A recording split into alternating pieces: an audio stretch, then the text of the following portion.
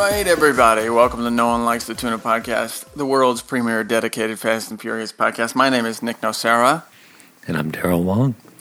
Daryl, I'm going to get right to it. We got a guest.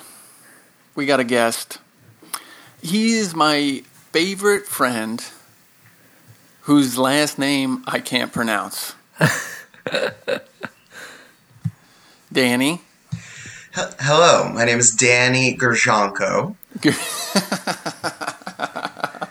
Danny, welcome to the podcast. Thank you, Daryl. Gerzhanko, what's that? What's the etymology? It was a made-up name from the Soviet Union to avoid being outed as an explicitly Jewish name. And the story in the family is that my great-grandfather just jumbled some letters together, and we got Gerzhanko. Hey, that's pretty cool. My grandparents, or not grandparents, but my ancestors were not as creative as that. They just were like, this town seems nice. We'll just make our last name this town. You know? So, Nice. that's pretty good. Daryl, how'd you get Wong? I think we stole or made up Wong. I think my family was originally Yi family, but in order to get forged paperwork to immigrate to the United States, we became Wongs. They're like, yeah, that sounds good. We'll go Wong. The only thing I know about my last name, which is not much, is that it was not in Ellis Island.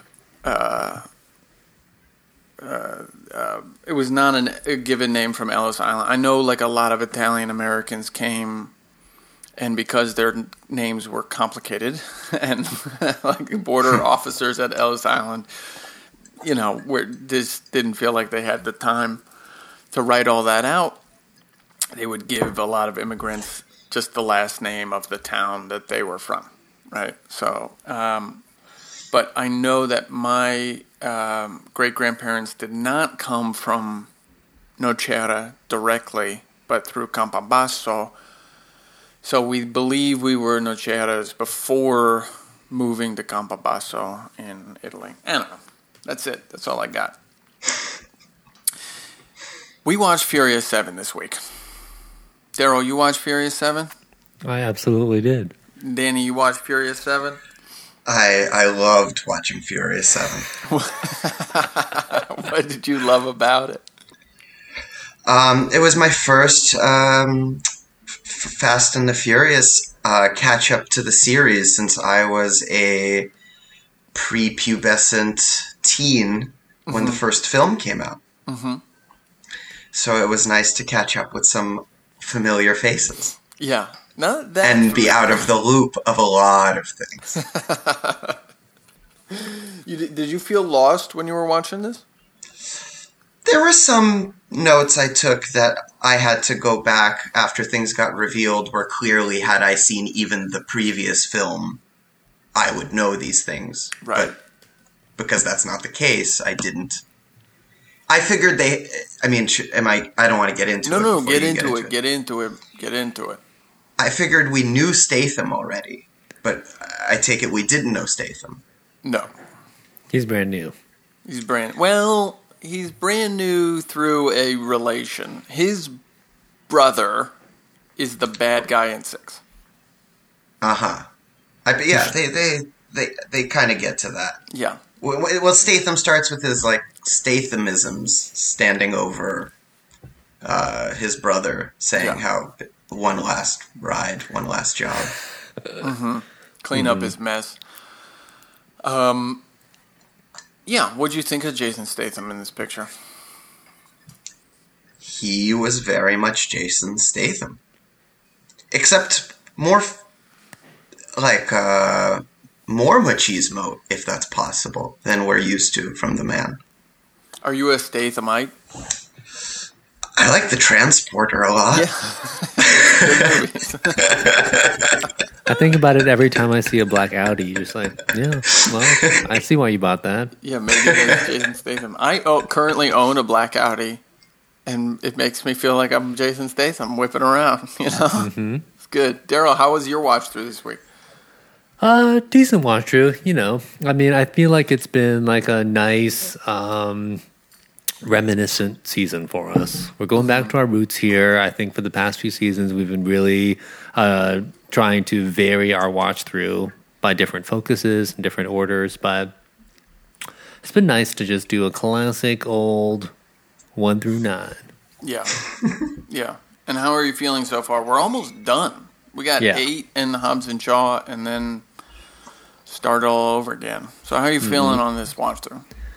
I mean, I think that like I'm seeing not only these actors, but I'm seeing these characters as workers. Like everybody has a role, everybody has a very specific job description, like go do this stuff, make sure that we're able to deliver this movie. And maybe that's because I'm working a little bit too hard at my office right now, but What's going on at the office, bro? Hey man, I'm doing I'm a new supervisor, okay? I got a whole different way to look at the business. I got to be making sure that people are doing what they're supposed to be doing, and also they have to be like kind of happy about it too.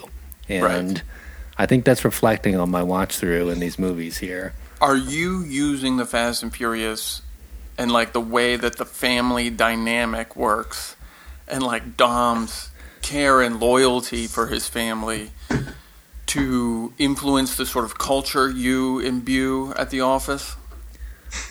I'm pleased to say that I'm absolutely using the Toretto family values as a official Thank you. management style. Okay, Thank you. Because Danny, in case you don't know, we have a set of what we like to call Toretto family values on this podcast. Okay, There's only 3 so far. Okay, what are they? I'm trying to remember the third one, but the first 2 are Barber loyalty. Gotta be loyal to, yeah, you gotta be loyal to your barber. 100% forever. So far, I agree. Yeah. Okay. Second one is be on time for the Uber. Just be on time for it. Okay. These guys got stuff to do. All right. They're working hard. Be on time for the Uber. Am I to imply that means that in one of the Fast and the Furious franchises, one of these people take a hired car? No, I think it's more that like Daryl and I, just wanted to focus some things about our life that we feel like Dom Toretto and the rest of the Toretto family would endorse, basically, in terms of values in our life. The third one, I think, was new from a week or 2 ago. It's don't show your ass. Maybe it was. I think it was. Just don't show your butt. Don't show your butt. Don't show your butt. Keep your butt crack specifically. Keep your butt crack to yourself. Okay? Keep it to yourself. Protect it at all costs. Put it in a car. Cover it with pants. Do not, under any circumstances, wear a mesh-backed athletic wear. It's inappropriate. Don't do it. Yeah. Yeah. One of my notes was that Vin Diesel's character does come across, he has this like guru-esque kind of figure, and I don't know if this is true for the other films or it's just here, but he has all these moments where he looks somebody right in the eye and says something that's like a truism, but it's only true because Vin Diesel's saying it. You know what they say, the streets always win. Nobody's ever said that. I like the one at the end where he says, "You can't tell someone that they love you." That one's a good one, though. I like that one. Good one. Yeah. The streets always win does not make any sense. But No, that makes no sense at all. We've spent a long time trying to figure out sort of the rules and extents of Dom Toretto's powers in these movies because he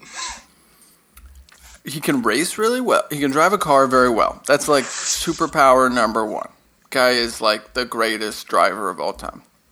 He's very, very strong, turns out. He's bulletproof. Yes, he got hit in the face with a piece of like car like structure frame in this movie. That's no true. damage whatsoever to No the face. damage. I wouldn't say he's bulletproof, but he is bullet resistant, maybe. You know? Like the bullet will go in But the long-term effects are, not there. Zilch. Yeah. If I got shot in the shoulder like he does in 6, I think for me, that would be like years of physical. Even if the bullet didn't like do a ton of like hit a bunch of vital shit, that's still like years of physical therapy and recuperation and recover. And my guess is my arm would just never be the same after that. I tweaked my neck brushing my teeth one time. Okay, I'm dealing with the ramifications of that 3.5 years later. So I think getting shot might have some more serious side effects for me. But for Dom Toretto, not so much. Not so much. Yeah. And now we can add to the list of superpowers, wisdom. Wisdom. He also has, for sure, he has like supersonic hearing. He can identify motors and like whether they're good or bad. They're running on nitro meth. If they're right, like, the nitro meth thing is definitely, he is sort of a clairvoyant in that nitro meth scene in 4. It's clairvoyance, but he can hear motorcycles. He can hear like if Johnny Tran is riding them. He can identify a significant amount of information based on inbound engine noises. It's kind of like how Superman, like once in a while, you're like, oh, he's got that power too? That's crazy. That watching this series, it just creeps. They keep sort of adding them up in terms of what he can do, basically. He's not the only one that's clairvoyant. There's another clairvoyant moment in this movie, is when Michelle Rodriguez senses that Paul Walker is about to fall off of that bus. She had no idea. It's true. And she pulls up and perfectly times the moment he's going to die and saves his life. And he giggles about it right after. Well, I think that Dom Toretto has sort of transferred some of his powers to Letty through his semen. So she's sort of been imbued with some of his supernatural abilities. It's like, go ahead and keep it under 8,000 RPM. Also, 2 or 3 days from now, make sure you drive by this cliff in Azerbaijan, just in case, like I'm giving you a couple pointers here on your drag race, and you're going to have to save Brian. Yeah. Danny, what else? This was your first experience, really, with the like what we think of as the franchise, right? You saw the first movie when you were a young lad, as did I think the rest of us. That movie is much smaller, and it's a much more delicate piece, I would call it. This is not a small, delicate piece. No. I took from this, like, it was almost like 3 episodes of the A-Team put into one big movie. They were like this like superhero, like you guys were just mentioning, like Invincible. They make sure that the cars are bulletproof, but they don't so much as wear a bulletproof vest, except for Kurt Russell, who I really hope we get to talk about. I just kind of like the acts. I liked that it was Azerbaijan to Abu Dhabi to LA. I like the internationalism. I like that it was like, we're going to the Middle East. It was so preposterous and cartoony and G.I. Joe-ish. I kind of I liked that cartooniness of it. And to cap that, I'll say that Kurt Russell made this movie for me. Oh, very interesting. You gotta try that Belgian ale, Dom. Why does Vin Diesel never try a Belgian ale at the end? Yeah. It's crazy. That's crazy to me. Well, that's screenwriting 101. Yeah, I think if Kurt Russell had died, as I suspect was regionally planned before Paul Walker actually died. That's my guess. Is that Kurt Russell's character was supposed to die. And that if he had died in honor of his death and service, Vin maybe would have tried a Belgian ale. But because he's alive, he's like, yeah, well, there'll be other opportunities. And we need to focus the sort of death and memory and honor around Paul Walker at the end of this thing.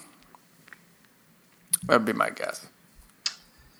Have you ever had a Belgian ale? Yeah, I'm a beer guy, of course. Oh, you're a beer guy. Yeah, whatever. We don't have to harp on that. Daryl, would you call yourself a beer guy?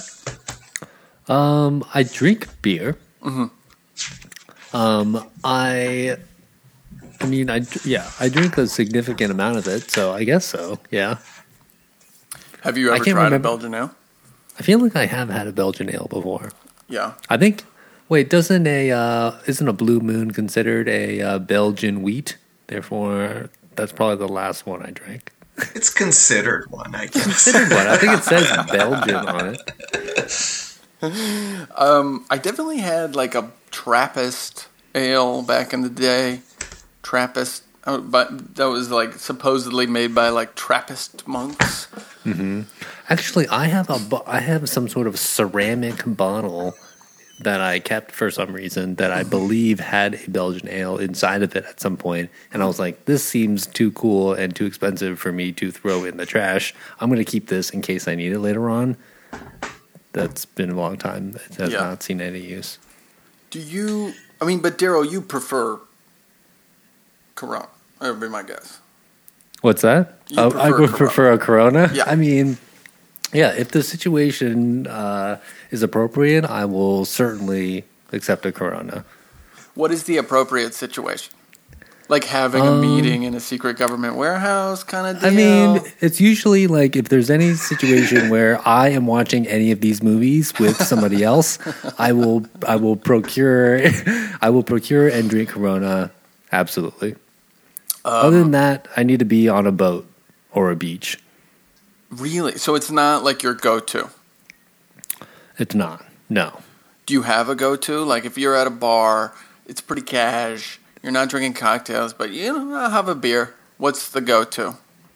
It really depends. It really depends what they have. Okay. All right. Yeah. Danny, do you have a go-to? We're talking beers on there's a couple of guys talking beers. That's everybody's favorite kind of podcast. Yeah. A Pilsner. Oh, simple guy. Yeah. Okay. I mentioned how we go from country to country. Do you mind if I bring up the biggest thing that came up in my viewing? 100%. I don't do. So I don't know how to bring this up lightly.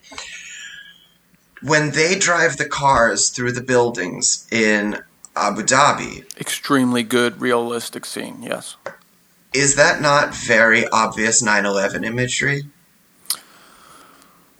I think we have talked about this a little bit. And it happens not in LA, but happens in, I don't know, an Arab country. It's supposed to, you're thinking it's supposed to be like a payback? Like the movie was sponsored by Visit Abu Dhabi. I don't know if you guys know that. So I don't know how they got away with it, but as soon as the first one went in, I was like, that's weird. And then when the second one went in, it seemed very clear to me what they were doing. And that'll be the end of the political things I bring up. I don't think I've ever thought about that scene in that context before. Have you, Daryl? I have not. It's three towers. Three towers. It was 3, not 2. They did specifically say that afterwards. Yeah, they really were like, this is 3. It's 3 towers, and I think it would have been a lot different if the whole tower fell. I think the jumping between them, Mission Impossible movies, they'll do that. We see a lot of crashing into buildings. Like those Avengers movies, they tear up New York on a regular basis. Totally. So I think it didn't occur to me at first that the crashing of buildings was a 9/11 payback. Yeah, no. Well, it was weird. It just, I don't know. I saw it. That's all I'm saying. Hey, man, you see what you see. You see what you see in these movies. Some of us, transpose our political and, our feelings about them onto these movies. But, I mean, it's not explicitly like... It's not like a 9/11 movie, Well, no, it is a pro-NSA movie. Explicitly. Kurt Russell is like is the NSA. surveillance is like they don't really touch about like this like mass surveillance being a bad thing. Like people, well, and Kurt Russell explicitly at one point says, like, this is good technology in good hands and bad technology in bad hands, so it's better we have it. Right, which I think is like... Right, is sort of like the overarching, like that's how much we're going to deal with this kind of conversation here for these movies, right? Not us, the podcast, but the movies saying like, we're just going to toe this line that's like, this technology or these weapons or this surveillance, like in the right hands is a very good thing, in the wrong hands is a very bad thing. We're going to leave it to you to like have your feelings about that as an ideological hot point, and we're not really going to touch on it. We're just using this please as just like a device for this movie. Please don't ask too many questions about it, please. Yeah. But I think the device, the God's Eye device, at least in this one, I think it gets a little overpunched in 8 and Hobbs and Shaw, but I think the technology and the hacking kind of works in this one as like a driver, It's like something different for these movies a little bit. What do you think, Joe? Found the kind of hacking, it's kind of archaic, the like, just 1 second, you're in. And they like blocked the signal, they blocked the signal. Yeah, it's a little... But I don't know. If this is an upgrade of, then great. Yeah, I just feel like, like we have, I don't know, I like that the movie or the franchise has tried to sort of shift its focus in terms of like what the movie is, right? Like 4 is cops and robbers. 5 is like robbers and cops kind of thing, right? Mm-hmm. And then 6 is like this international heist movie. I guess 5 is a heist movie, but then like 6 is this sort of international big military badass thing. And then 7 is like the hacking movie. And then 8, they sort of have run out of ideas. And like, maybe we should just do hacking again. I don't know. Daryl, watching this again for the 19th time, were you feeling the pain?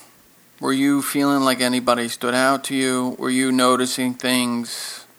What was your shit? What do you have? What are you looking down there at your notes?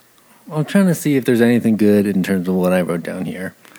I think that our guy Hobbs, we sometimes think of him as like a very like, I'm into justice, I'm into the military, but really the guy just likes to work. He likes his job. He finds satisfaction in being able to go and do something at the end of the day. He gets to work out, he gets to do a little bit of this, a little bit of that, and that's it. And sometimes that involves chasing international criminals down to Rio de Janeiro, and sometimes that involves blocking your partner from a time bomb that Jason Statham dropped in there. But yeah, I was watching Hobbs this time, and I see him, and it's almost like the criticisms of the like just like superhuman that he represents or is trying to be sort of like faded away, and I just saw Hobbs as like a guy who likes to work. Yeah, daddy's got to go to work, Daddy's got to go to work. The requirements of the job are at times varied and stressful, and at times you have to crack open your own arm cast just through the power of your musculature. And I was thinking of that when you were talking about your own illnesses earlier. Yeah. I was thinking about cracking out of the cast. Do you think anybody's ever done that? No. Maybe The Rock submitted that to the script from his lived experience. I think The Rock submitted a bunch of stuff to the script, especially for 8. But, I mean, I like this amount of The Rock in this movie, basically. You get a little taste in the beginning, you get a little touch at the end, and then we're done, basically. I agree. You know? Can I bring up, I thought that they could have done a better job. I feel like there was an opportunity to create more suspense when The Rock, like they could have had the ambulance that he was driving crash into the drone, and then The Rock gets out, and the audience goes, "Oh my God, we haven't seen The Rock since the first 15 minutes." Right. And instead of they showing the built scene up in the hospital where he's like, I gotta go to work. Yeah. I felt like it was a missed opportunity for a reveal. I was picturing myself in the movie theater, like with a reveal, and I feel like that could have been a pretty sweet one, and they just kind of didn't have it. Yeah, I still remember like being in the movie theater and when, like, the surprise is that he like crashes into the drone, right? Like, we knew he's gonna come back. He's been laid up in the hospital.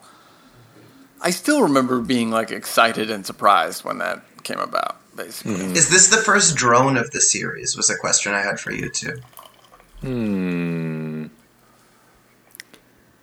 Yes. Yes.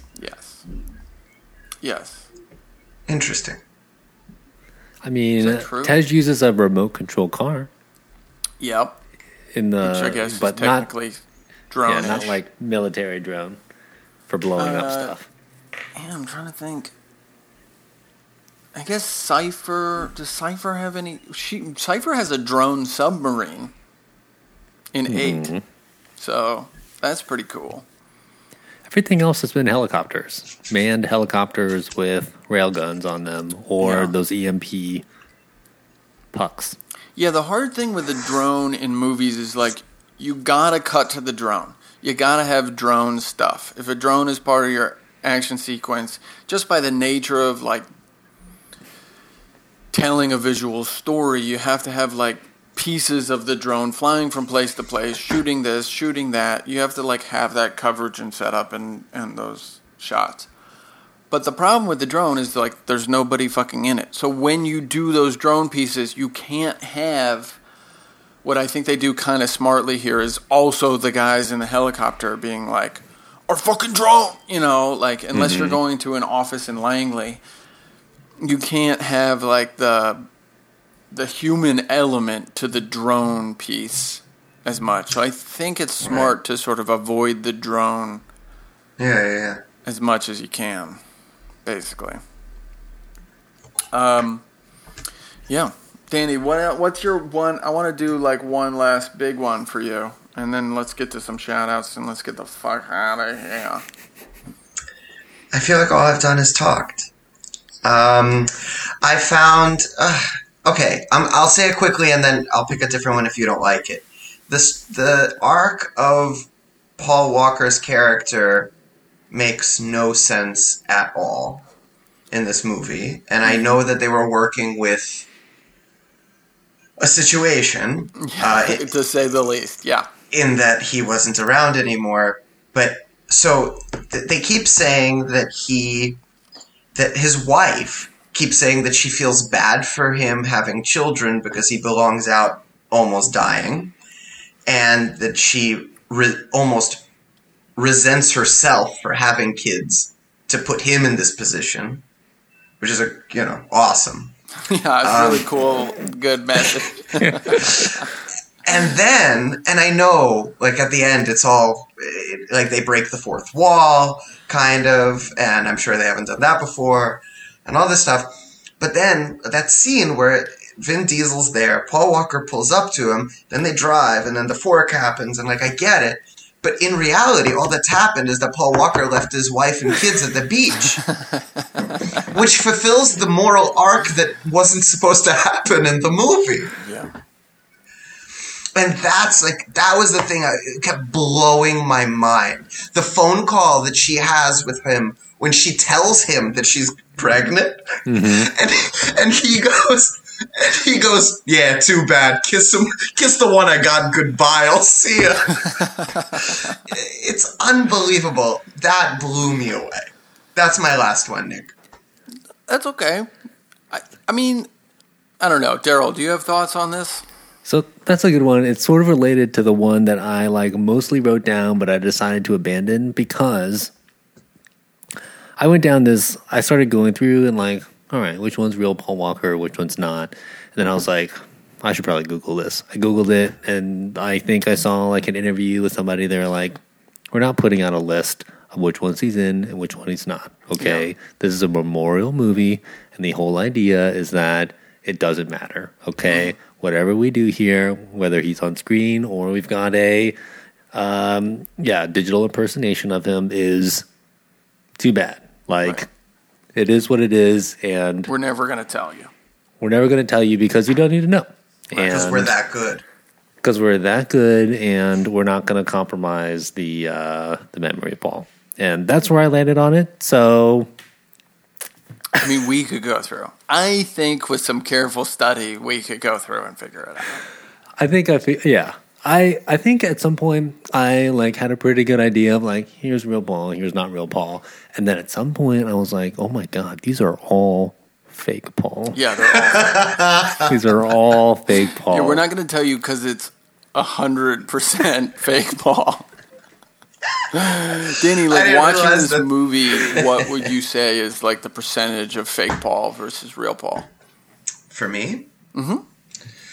While you were watching it, and you knew, obviously, going into watching this, that, Paul Walker was not alive during a portion of this filming, and thus they had to digitally recreate him. And so were you attuned to that? Were you not paying attention to it? Were you thinking oh, that's a weird shot? Or what's your... Oh, I was looking.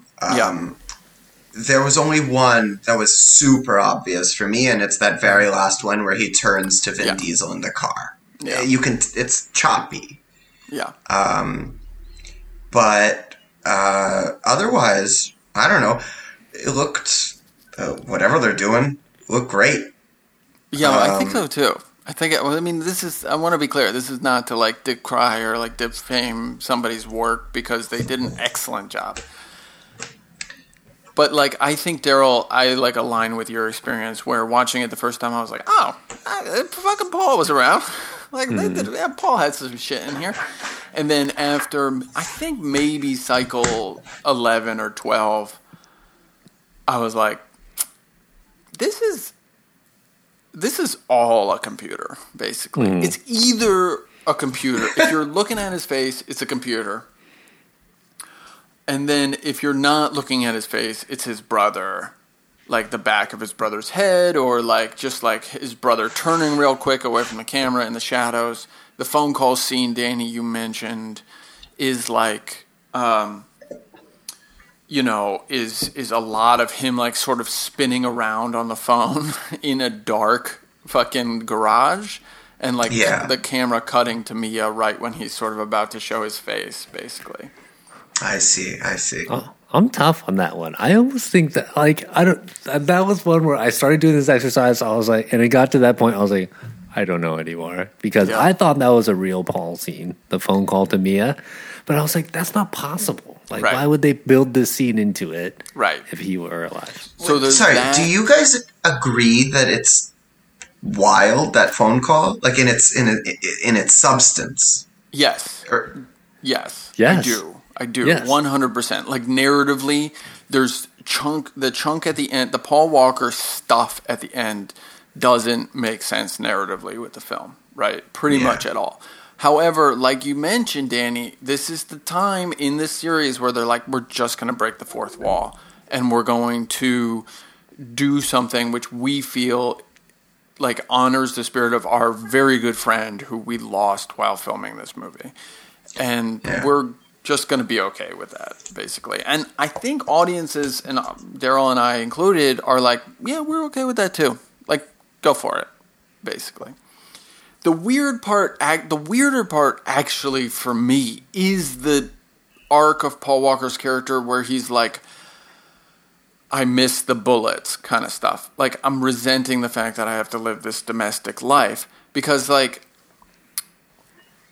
you know, he sort of, it's like makes this weird duality like of conflicting narratives and conflicting arcs and sort of moral conflicts within Paul Walker's character of like, I'm leaving and I died, and the reality of that in terms of a fourth wall break versus like this allegory for like men's domesticity and like having to grow up and coming to the face the facts that you're not fuckable anymore, and you know, like and sort of live and like what growing up means in terms of like living a life that you wanted to live, or having new experiences, or having new women, or having new whatever, and then settling down and sort of being this good domestic father, and how that can actually like mean more and give more purpose and give more like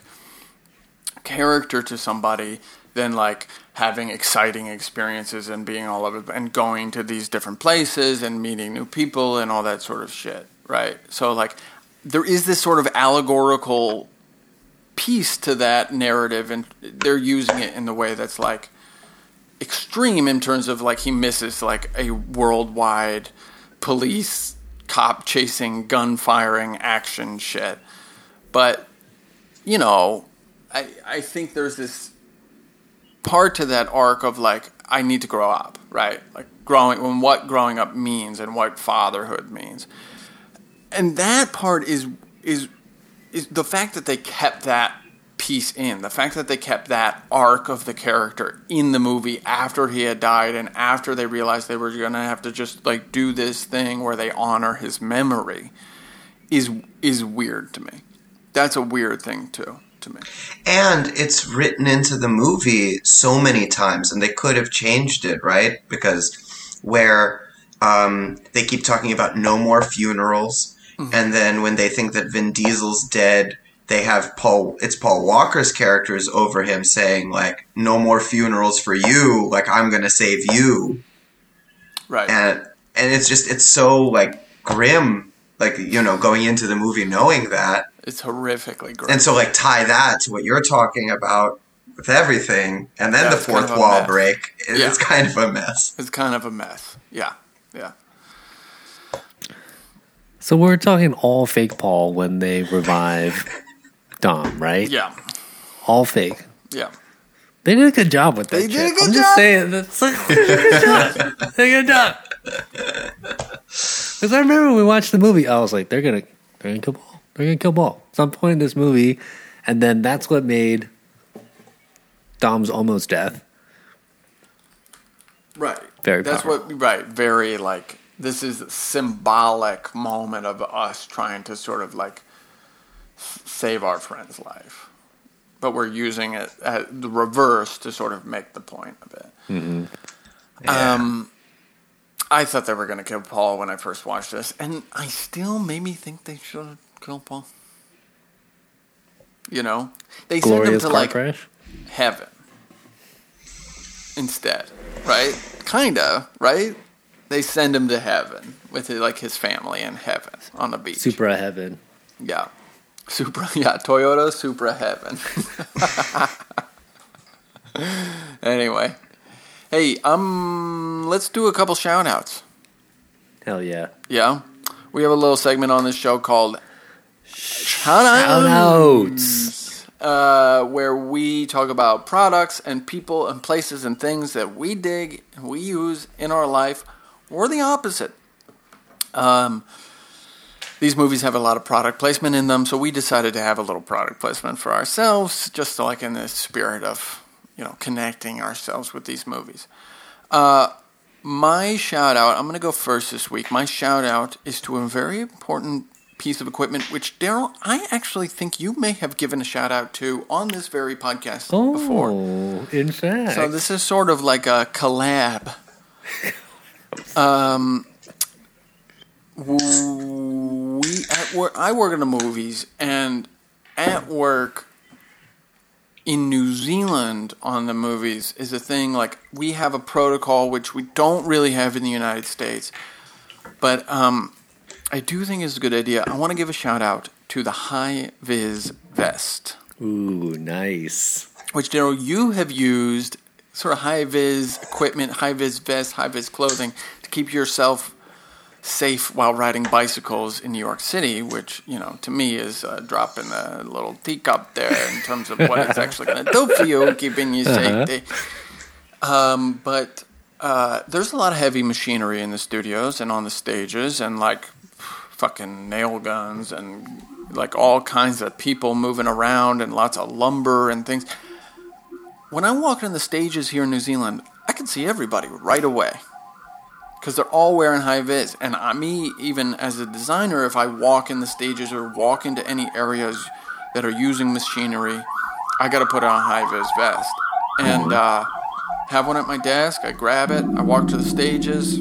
I feel like I'm seen. I feel like I'm a lot safer in that environment. And I think it's an excellent policy. So kudos to New Zealand and kudos to like the film industry in New Zealand for sort of instituting this kind of thing. You know, I think it should be a more regular thing in the United States, maybe. Get the high vis going. I agree. It has a certain effect to wearing a high vis, very similar to like wearing a helmet. Some would say that you wear a helmet and you act more dangerously. I would say when I wear a helmet, I ride safer. And I feel like when I'm wearing a high visibility vest, I am generally more cautious of like what is going on around me. And I think it's both effective for visual identifying, but it also puts you in the right space. Puts you in the right sort of safety state of mind. And if I do say so myself, I got a medium, and it's a zip up the front. It's kind of becoming on me. That's all cool. I'm going to say. It looks pretty good. It looks pretty good. Put a couple pockets in there, get a breathable mesh. I mean, it's a stylish and functional item. It's sort of the only vest I wear, you know. I don't have any other vests in sort of my normal everyday clothes. And it's kind of a special little piece of technology, the vest, I think. Keeps you warm up top, but lets your arms breathe a little bit, you know what I'm saying? Mm-hmm. So, shout out to the high vis. Big fan. That's all I got for shout outs this week. Danny. Yes, Nick. Your turn. What do you want to shout out to this week? This week, as opposed to my previous last appearances, I'm going to shout out an organization, if that's okay. Mm-hmm. South Brooklyn Mutual Aid, which is an organization I happen to help out, but does a lot of work that's much bigger than anything I contribute to it. They distribute food, diapers, clothes, registering people to get vaccines, everything for my local community in South Brooklyn. They're incredible people that since March of last year have given over 30,000 boxes of food to, which is a major gap that our government doesn't address. And so it takes individuals that volunteer their time and energy and resources to do so. So if any of your listeners have any resources that they can themselves donate, South Brooklyn Mutual Aid does take donations. It helps get diapers on babies' butts. It helps get food into people's houses. And it helps our community get to know each other better. Also, if there's any listeners out there in South Brooklyn who need help, you know, maybe reach out to the little South Brooklyn Mutual Aid. Maybe they can help you out with something.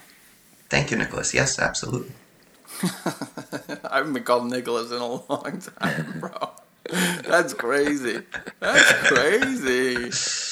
Anyway, I don't know much about this organization, but it sounds like a good one. Thank you for shouting it out. Daryl, are you familiar with South Brooklyn Mutual Aid? You live in Brooklyn, maybe not South Brooklyn, but you live in Brooklyn. I live in Brooklyn, but I've never heard of it. But I'll look it up.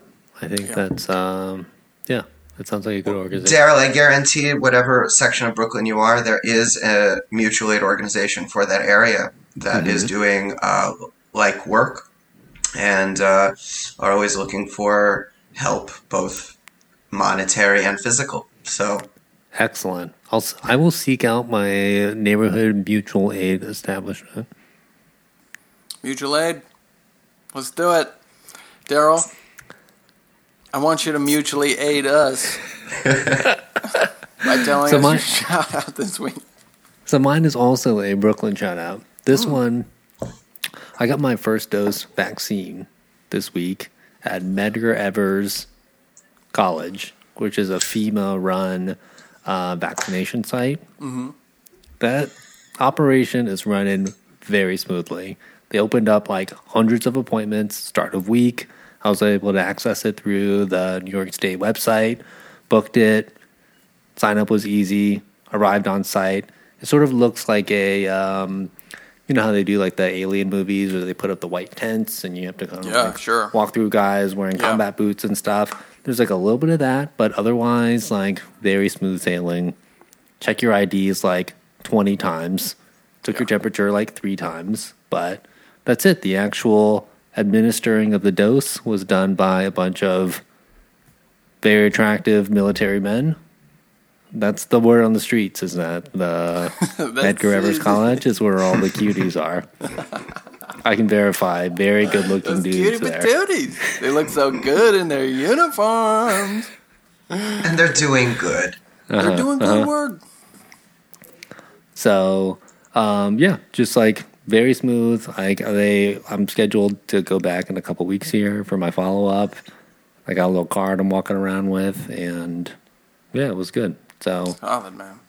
Yeah. How Medgar long Evers between College. the 2 doses? So I got a Pfizer shot. I think it's like 2 weeks. Cool. 3 weeks. So 3 weeks. I'm going back on the 29th. Is that 3 weeks from now? That seems right. Yeah. Yeah. Close to 3 weeks. Yeah. Right. Cool. So it was good. I don't feel too bad. My shoulder is a little bit sore, but otherwise, feeling tip-top over here. Yeah. So I had a good time working with the, just working through that process. So I want to give a shout-out to them. Solid, man.